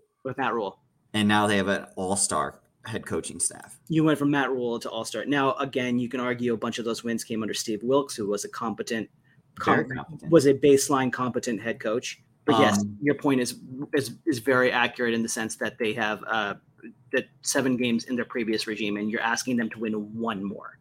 But they also have the 4th easiest schedule. Because again, fourth easiest schedule. Cowboys and Jaguars are the hardest teams they play. At best, took a half step backwards in terms of their defensive coordinator, their defensive staff. And I think the thing half step backwards. You think they took a half step backwards? I don't think they took a step backwards at all. At most, if you're being really bullish on Steve Wilkes, and you say like, no, that guy had a hell of a performance last year and going to Ejiro Evero. I think it's a lateral move, Did you not see what the Broncos defense did last year? Now, granted, they do have talent. I'm looking at the glass half full. I agree with you. You're preaching to the choir on this one. I'm just saying if you're trying to be a pessimist about it. And the other thing that I keep coming back to, if you watched Carolina's offense last year, it was like, remember how like 3 yards in a cloud of dust Washington's offense was last year? Yeah. Carolina's was like that, but worse. Who was their starting quarterbacks? Baker Mayfield, who's in Tampa. Baker Mayfield, Sam Darnold, and PJ Walker. And like they just were not good. Like they just were obviously not good. They ranked 31st in completion percentage. The Carolina Panthers quarterbacks. It was such a vanilla, unexplosive, boring offense. Like at least we had Terry McLaurin and Jahan Dotson. Right. Their entire offense. And I forgot to mention him in the Chicago section. Their entire offense was Deontay Foreman and Chuba Hubbard. Like that was their offense. DJ Moore was like, he was there when somebody could actually get him the ball, but like their entire thing, Deontay Foreman, I really like him as a signing. And I was not a big Deontay Foreman guy early in his career, but I was really impressed with what he did in Carolina last year. So you went from a basic ass vanilla offense, bottom rung of the league to semi-competent with Frank Reich, right, and Thomas Brown and company, right. Thomas Brown, who they stole from the Rams, the Rams, who was an assistant head coach, who also interviewed for the offensive coordinator position here in Washington, even though we had a sham process and we were going to hire Eric Bieniemy the whole time. Oh, that's sickening. That one's going to hurt. That's really going to hurt. Yep. He had a sham interview here because we're going to hire Bieniemy the whole time. So their offensive line isn't terrible, but boy, did Bryce Young look under duress the entire first quarter. He got his ass kicked. And again, what was the concerns going into the draft? He's durability. Too small. He's too small. Can he hold up when he has refrigerators landing on him? If you want to take it one step further for concerns, nobody is going to mistake Adam Thielen and DJ Chark for Jerry Rice and John Taylor. So that's fine. And I know, again, Hayden Hurst is not a top 15 tight end, so they're putting a lot of eggs in that basket. I've never been a big Miles Sanders guy, but they paid a lot of money to sign Miles Sanders. And again, I'm just not a big fan of his, but they are. Whatever that's good for. Do you like Laviska Shenault? He's got the dropsies. That's another thing, right? Like I get that they want to make him Cordero Patterson. I'm not going to call him Christian McCaffrey, but they want to make him a Cordero Patterson type of transition. But he's just got the dropsies, and maybe it works, and I hope it does for them. But he's a hell of an athlete, no doubt about it. He's very Cordero Patterson-like in that regard. I don't know. I think just Atlanta is such a weird situation. Like they're the only ones who can really make that work. Right. Well, their coaching staff's the only coaching staff that can make that work because clearly they're the only ones that have done it. Yes. I'm going to say this. I'm not condoning putting any money on it, but I will openly state that the least surprising scenario for me personally, again, speaking more, I guess, emotionally than logically, is if Carolina wins the division. Really? That's the least surprising outcome for me. Because again, it's like, I see them, I can understand them being good. No, I guess Atlanta winning the division would be the least surprising because you see the road, but Carolina's plus 360, Atlanta's plus 210. Carolina's pieces on defense, they have J.C. Horn's a dude, Jeremy Chinn's a dude, Derek Brown's a dude, Brian Burns is a dude. Brian Burns is a dude. They've got should have drafted Brian Burns over Dwayne Haskins. Don't bring that up. They've got dudes, right? I think their only deficiency, which is a big one, is if any gaps in their offensive line. But otherwise, and again, the lack of real explosive playmakers that we just touched on. It's the playmaker. It's their receiving core. Their receivers ranked 31st in the NFL. That's going to be their downfall. And they've got a rookie quarterback that they better figure out how they can protect. And I think we're also putting too many eggs in that. A lot of people I don't know, Jonathan Mingo. And I'm let's slow down a little bit. Let's cool off a little bit. Maybe next year, maybe. But real quick, look at their first 6 games: Atlanta, New Orleans, Seattle, Minnesota, Detroit, and Miami. If they were 0-6, would you be surprised? I would be as surprised as I would be if they were 3-3. So I mean, they come out the gates. It's not the hottest, it's not the most intimidating, but at Atlanta sucks, at Seattle sucks, at Detroit sucks, at the Dolphins suck. I totally see where you're going. But then to your flip side, home for the Texans, home for the Colts, at the Bears, the Cowboys suck. But then you're finishing the schedule with the Buccaneers, home for the Falcons, home for the Packers, and home for the Buccaneers, right? Like, I'm kind of talking myself out of it now as you're walking through this. But, if they get a little bit of pixie dust in the right direction, I think. Does Frank Reich have enough juice to squeeze something out of this offense? I don't know if Frank Reich does, but I think the holistic coaching staff, to your point. I don't know. I guess. I mean, they won 7 last year. This division is such a just like, at least in the AFC South and the AFC, even the North, where you're like, I see the top of the division. Right. It's like, what the fuck are we supposed to make in the North and the South over here? As you said, the only team where you're like, they're not winning the division is Tampa Bay. If Carolina won it, you'd be like, oh, good for them. If Atlanta won it, you'd be like, yeah, I figured. And then if the Saints win it, you'd be like, well, they were supposed to. Even in the North, if the Packers won it, you're like, I get it. I saw it, right? The Vikings, same thing. The Lions, same thing. The Bears are definitely not winning it. But rounding it out, particularly for teams that should win the division, we'll go to the West really quickly. San Francisco. I think it's pretty self-explanatory here who they are. There's a reason why the odds are gross for the 10.5 over/under. They're gross for the over because it's just another one of the scenarios where, like, 5th easiest schedule. Easiest schedule. You alluded to it. Kyle Shanahan is just he's a fucking wizard. Like, so I listened to I'll talk about more about the Rams, but I listened to the Jordan Rodriguez podcast, the Play Callers, and everyone's just like, Shanahan's fucking nuts. Like, he is a sociopath in terms of, like, he is looking for any way to destroy opposing defenses. His sole purpose in life, outside of being a family man in his personal life when he's not at work, is to find ways to wreck defenses. Like, this is his sole mission in life, and he's very driven, and he's damn good at it. Yeah, right. Yeah. And even McVay's like, McVay is always considered boy genius, and McVay's like, I don't think I have shit on Shanahan. Right. What's their strongly recommend for anybody? What is their head-to-head matchup like? What's McVay versus Shanahan? I think McVay is down, but I can't remember what the results exactly were. No, Kyle Shanahan's dominated him. Yeah. So the questions were well documented in other podcasts, so I won't go down that road. But there's some questions on the offensive line. They have lost depth in the favor of being a little more top-heavy, and then of course the most obvious one is Brock Purdy, which we alluded to. Like, okay, Brock Purdy is far and away their best quarterback. I think I have to eat an L like the Jameis Winston crab legs for Trey Lance. I was all in on Trey Lance. I was too, but I think you had the fact that you're like, Kyle Shanahan's going to be coaching this guy. He's a dynamic player. He's going to have the explosive arm. He's going to have the rushing talent. Kyle Shanahan should be able to do whatever the hell he wants with this guy, and he's going to explode. And he just can't stay on the field. That's number one. Cannot stay on the field. I think the guys on The Athletic alluded to it too, but it seems more and more like Shanahan wants a guy who, I think the metaphor they use was paint by numbers or point and shoot or whatever, right? And it's like, that's not Lance's. So that's not Lance's game, first and foremost. The injuries have completely derailed his career. As the old saying goes, number one ability is availability, and your progression is so delicate when you're not able to have that time focused on being a quarterback versus focusing on rehab.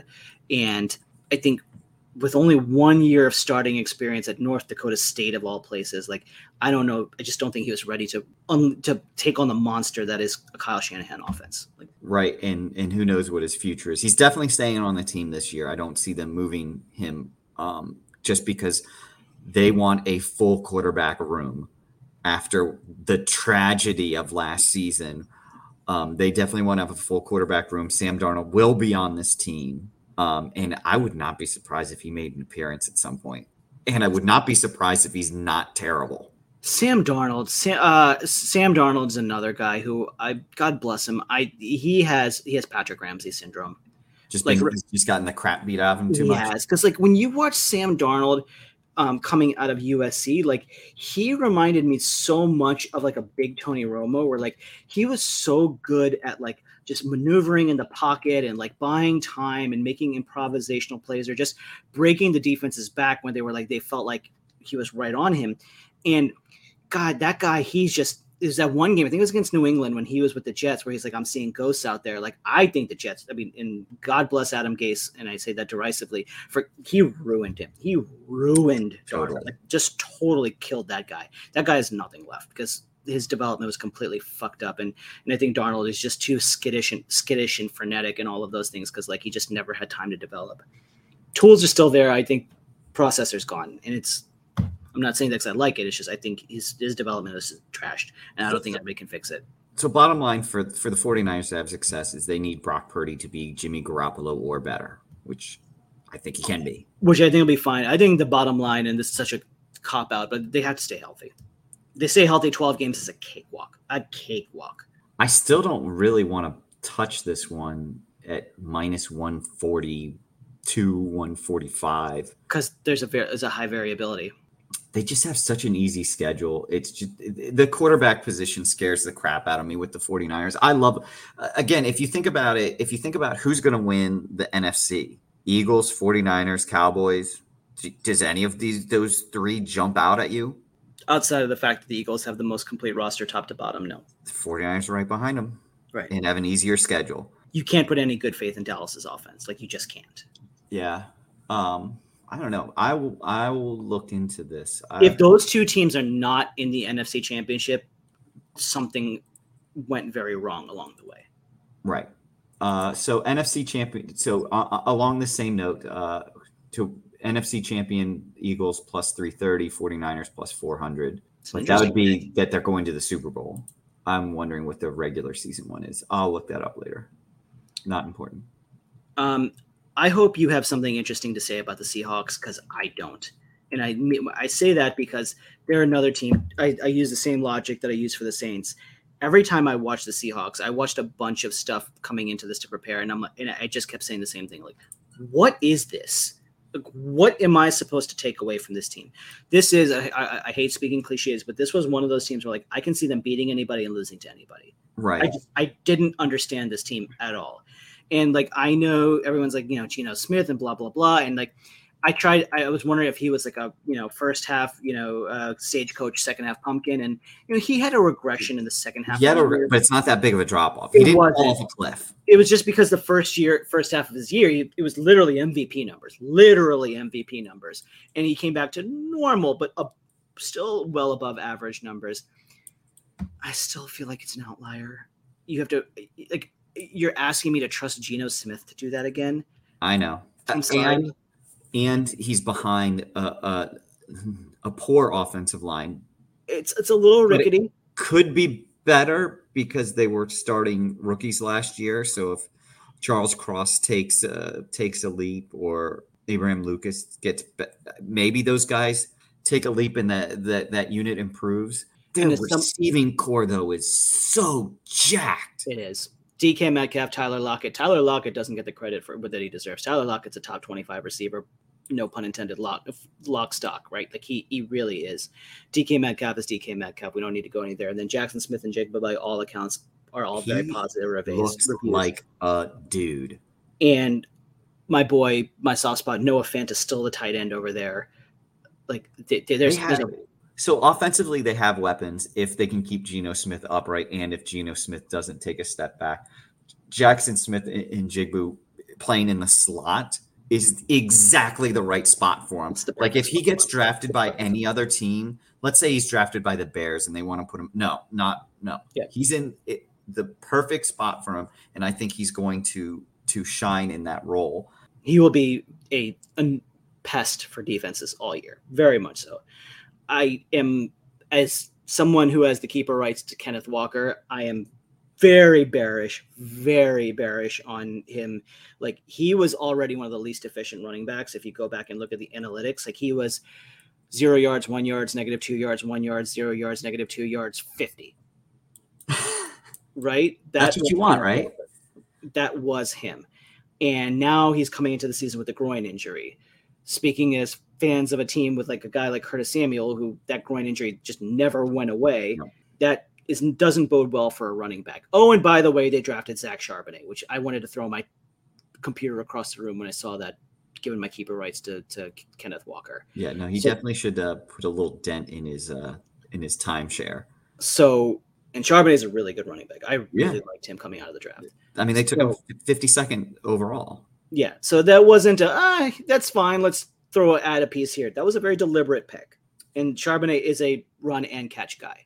I personally like the Devin Witherspoon draft pick opposed to. Nobody saw that coming. If anybody, and I mean anybody in the pre-draft process said they saw Seattle taking Devin Witherspoon, they are full of shit. Best espionage. Who's the corner they should have taken then? Why am I getting this one confused?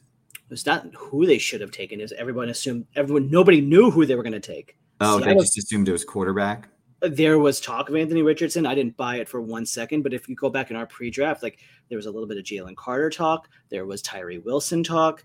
I think those are the two prime candidates, if I'm not mistaken. Everyone's like, "Oh, I don't think they did wrong by taking Witherspoon." No, Witherspoon's he's a dude. He's going to be a stud. Yeah, he's great. I'm not slamming the pick. Okay. I'm just slamming people who thought that we're going to take somebody else. So I think the problem is that their front seven is lacking and still lacking, and they could have addressed it, but it's just a weird team, and I don't understand them.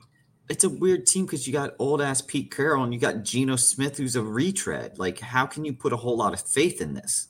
And then yet they've got like studs like Metcalf and Metcalf and Lockett, and then Jigba, Smith and Jigba, and then they've got really interesting pieces in the secondary now. So it's like you're really strong at certain areas and you're really in other areas, and I'm like, what am I supposed to do with that?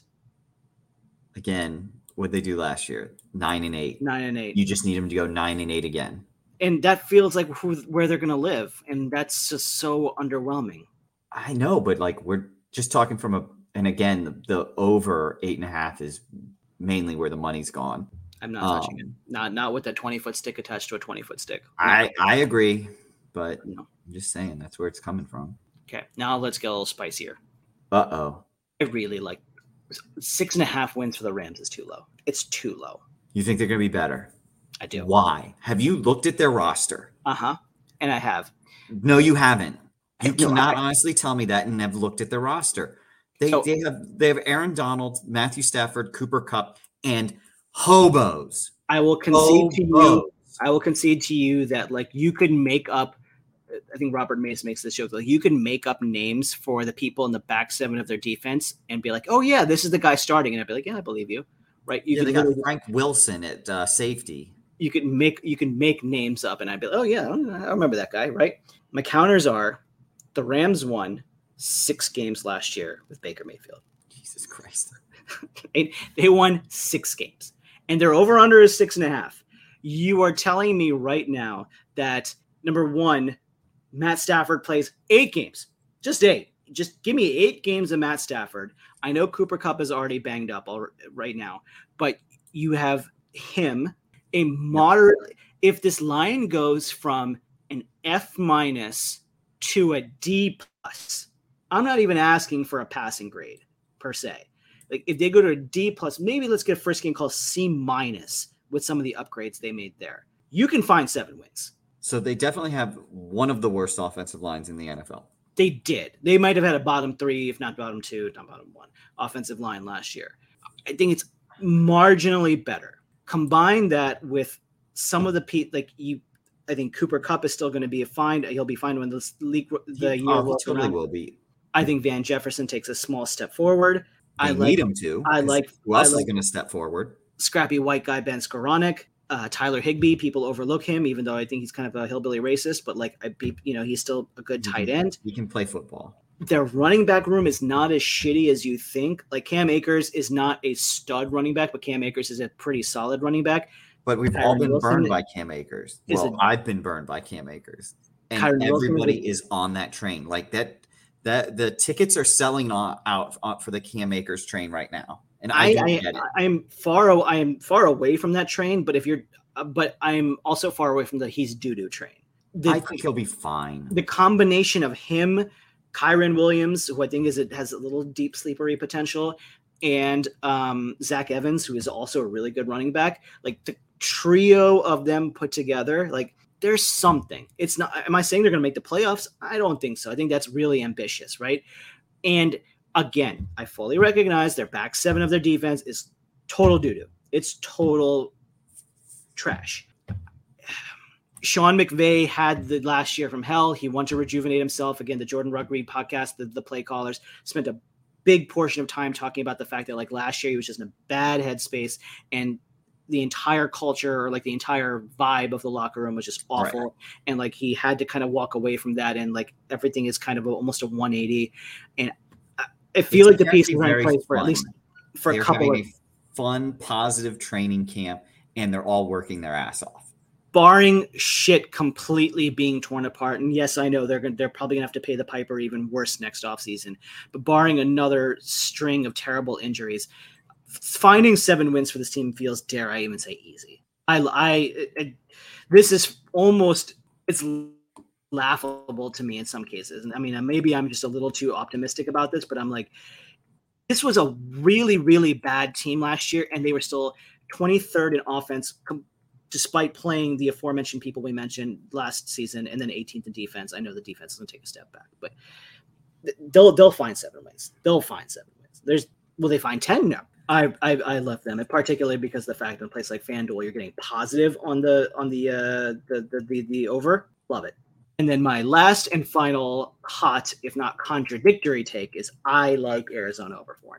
The more I thought about it. When's Kyler Murray getting back? I am assuming that Kyler Murray, in my head, which means absolutely nothing, but like I'm assuming Kyler Murray comes back around Thanksgiving. Okay. Right around Thanksgiving. Because that seems realistic to me. And let's even say that he has I come back from injury, but I look like Deshaun Watson, aka completely garbage. Like when I come back, because new offense, rust, lack of chemistry he played with those dudes before, but just, new offense, right? Even then, so you were talking about watching the quarterback show on Netflix, the quarterback series. I think it was yesterday or the day before, I just finished watching the Johnny Manziel documentary on Netflix, right? Obviously, the main takeaway was Johnny Manziel basically like almost, partied himself into death, literally. Like that was the main takeaway. The second main takeaway I got from that was that Cliff Kingsbury is a garbage coach. He is a garbage coach. Cliff Kingsbury was Manziel's offensive coordinator, and his entire thing was like, I'm just going to let Manziel do whatever he wants at all times, all the time. That was entirely Cliff Kingsbury's mantra. And if you watch Hard Knocks in season with him in Arizona, it was clear where like he's like the old guy walking into a bunch of rooms. He's like, how do you do, fellows? And like just a complete poser. He just didn't fit. And everyone's like, yeah, just shut the fuck up. Like, just stop talking to me. Did he ever come back from Thailand? Or did he just stay there? No, he's the offensive coordinator somewhere. I can't remember where he is. Really? I want to say he's the offensive. God. Yeah, he's the OC somewhere. I want to say USC, but don't hold me to that. Or maybe I'm making that up in my head. But anyway, Cliff Kingsbury was a garbage coach. Like, he was really bad. And I'm not saying Jonathan Gannon is like Bill Belichick by any stretch of the Belichick by any stretch of the imagination, but it's like players are already being like, this is a complete 180. Like, the coach pays attention. The coach actually gives a shit about details. The coach actually like has a plan and knows what he's doing. And I know that's all off, like all new boss, hunky dory, rosy, sunshine and roses. But I think it still speaks volumes. So I found it funny because like one of the things I heard was that Jonathan Gannon's so organized and professional, and I'm like, shouldn't that be the bare minimum? Yeah, right. For a head coach, like at a minimum, you should be organized and professional. I think it speaks volumes to the contrast. Yikes. I think Cliff Kingsbury tried to bro himself into like winning games. I really did. Or really do, rather. Well, it didn't work. I think they're already like the new defensive coordinators, like, we couldn't figure out a position to play Isaiah Simmons. What if we just basically turn him into like a safety Death Star type of position? It's like, oh, funny, like what he did in college and like where he's they're putting him in the slot. And as one of the too high. Like they're basically like turning him to like a big nickel, which is shocking. Like, oh, Zaven Collins, why don't we put him in one position, which he probably has the best skill set for, and then we'll figure everything else out. Amazing. Which isn't that the most logical course of action, but like they're doing that. And then again, I think the one thing that Kyler Murray was screaming about the whole time is like, I need somebody to make sure I don't get killed. And what do they do with their first pick? They draft somebody to help make sure Kyler Murray doesn't get killed. They actually address the offensive line for once. Like, they're actually doing competent things. How long it lasts, I don't know. I think they can find 5 wins. I don't know over and I know, like, I made a comment. I was like, outside of their season opener against Washington, their first 9 games are pretty brutal, right?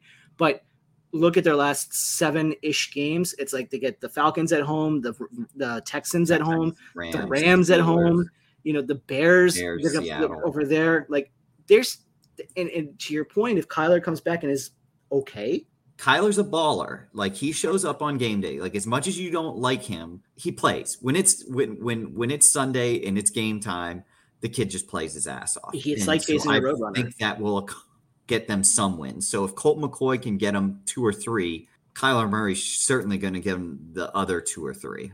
I really like them. I mean, I don't really like them from like you like them at 5 wins. Yeah, I like them at 5 wins. I'm not nearly as like stamp it and take it to the bank and write it in blood about them being the worst team in the league, which is gonna be funny because like I don't think they're gonna have like the first 2 picks that everyone projects them to have in the next year's draft, which is good because they don't need a quarterback.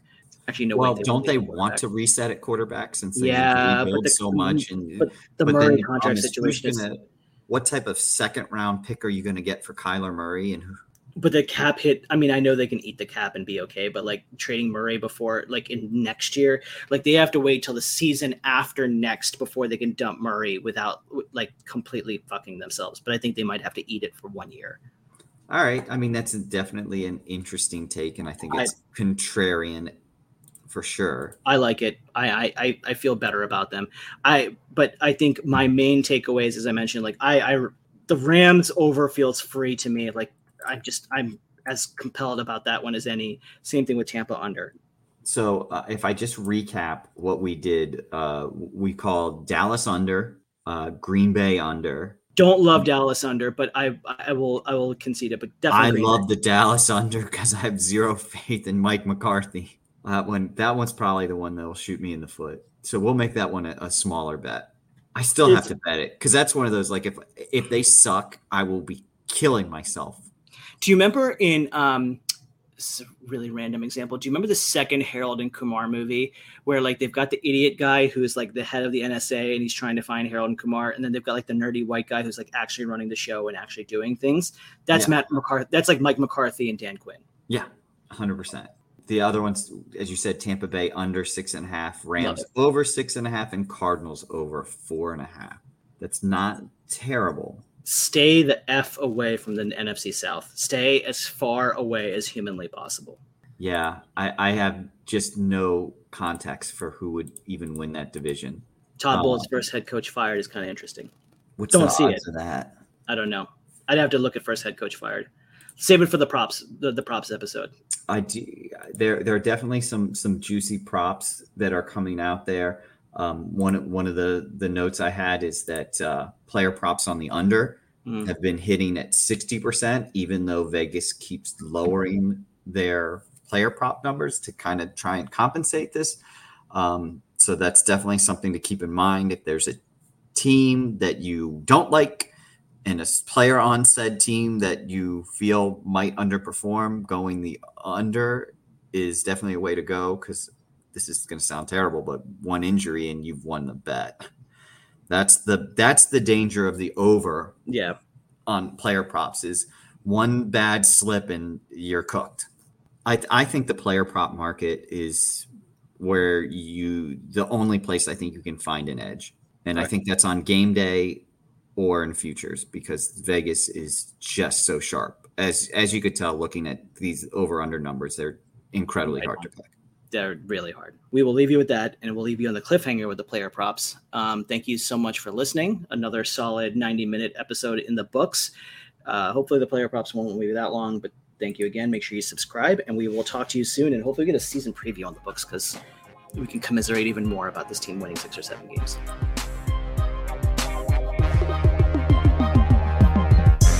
Thank you for listening to the Hail to the District podcast. Be sure to subscribe to us on iTunes or wherever you download your podcasts.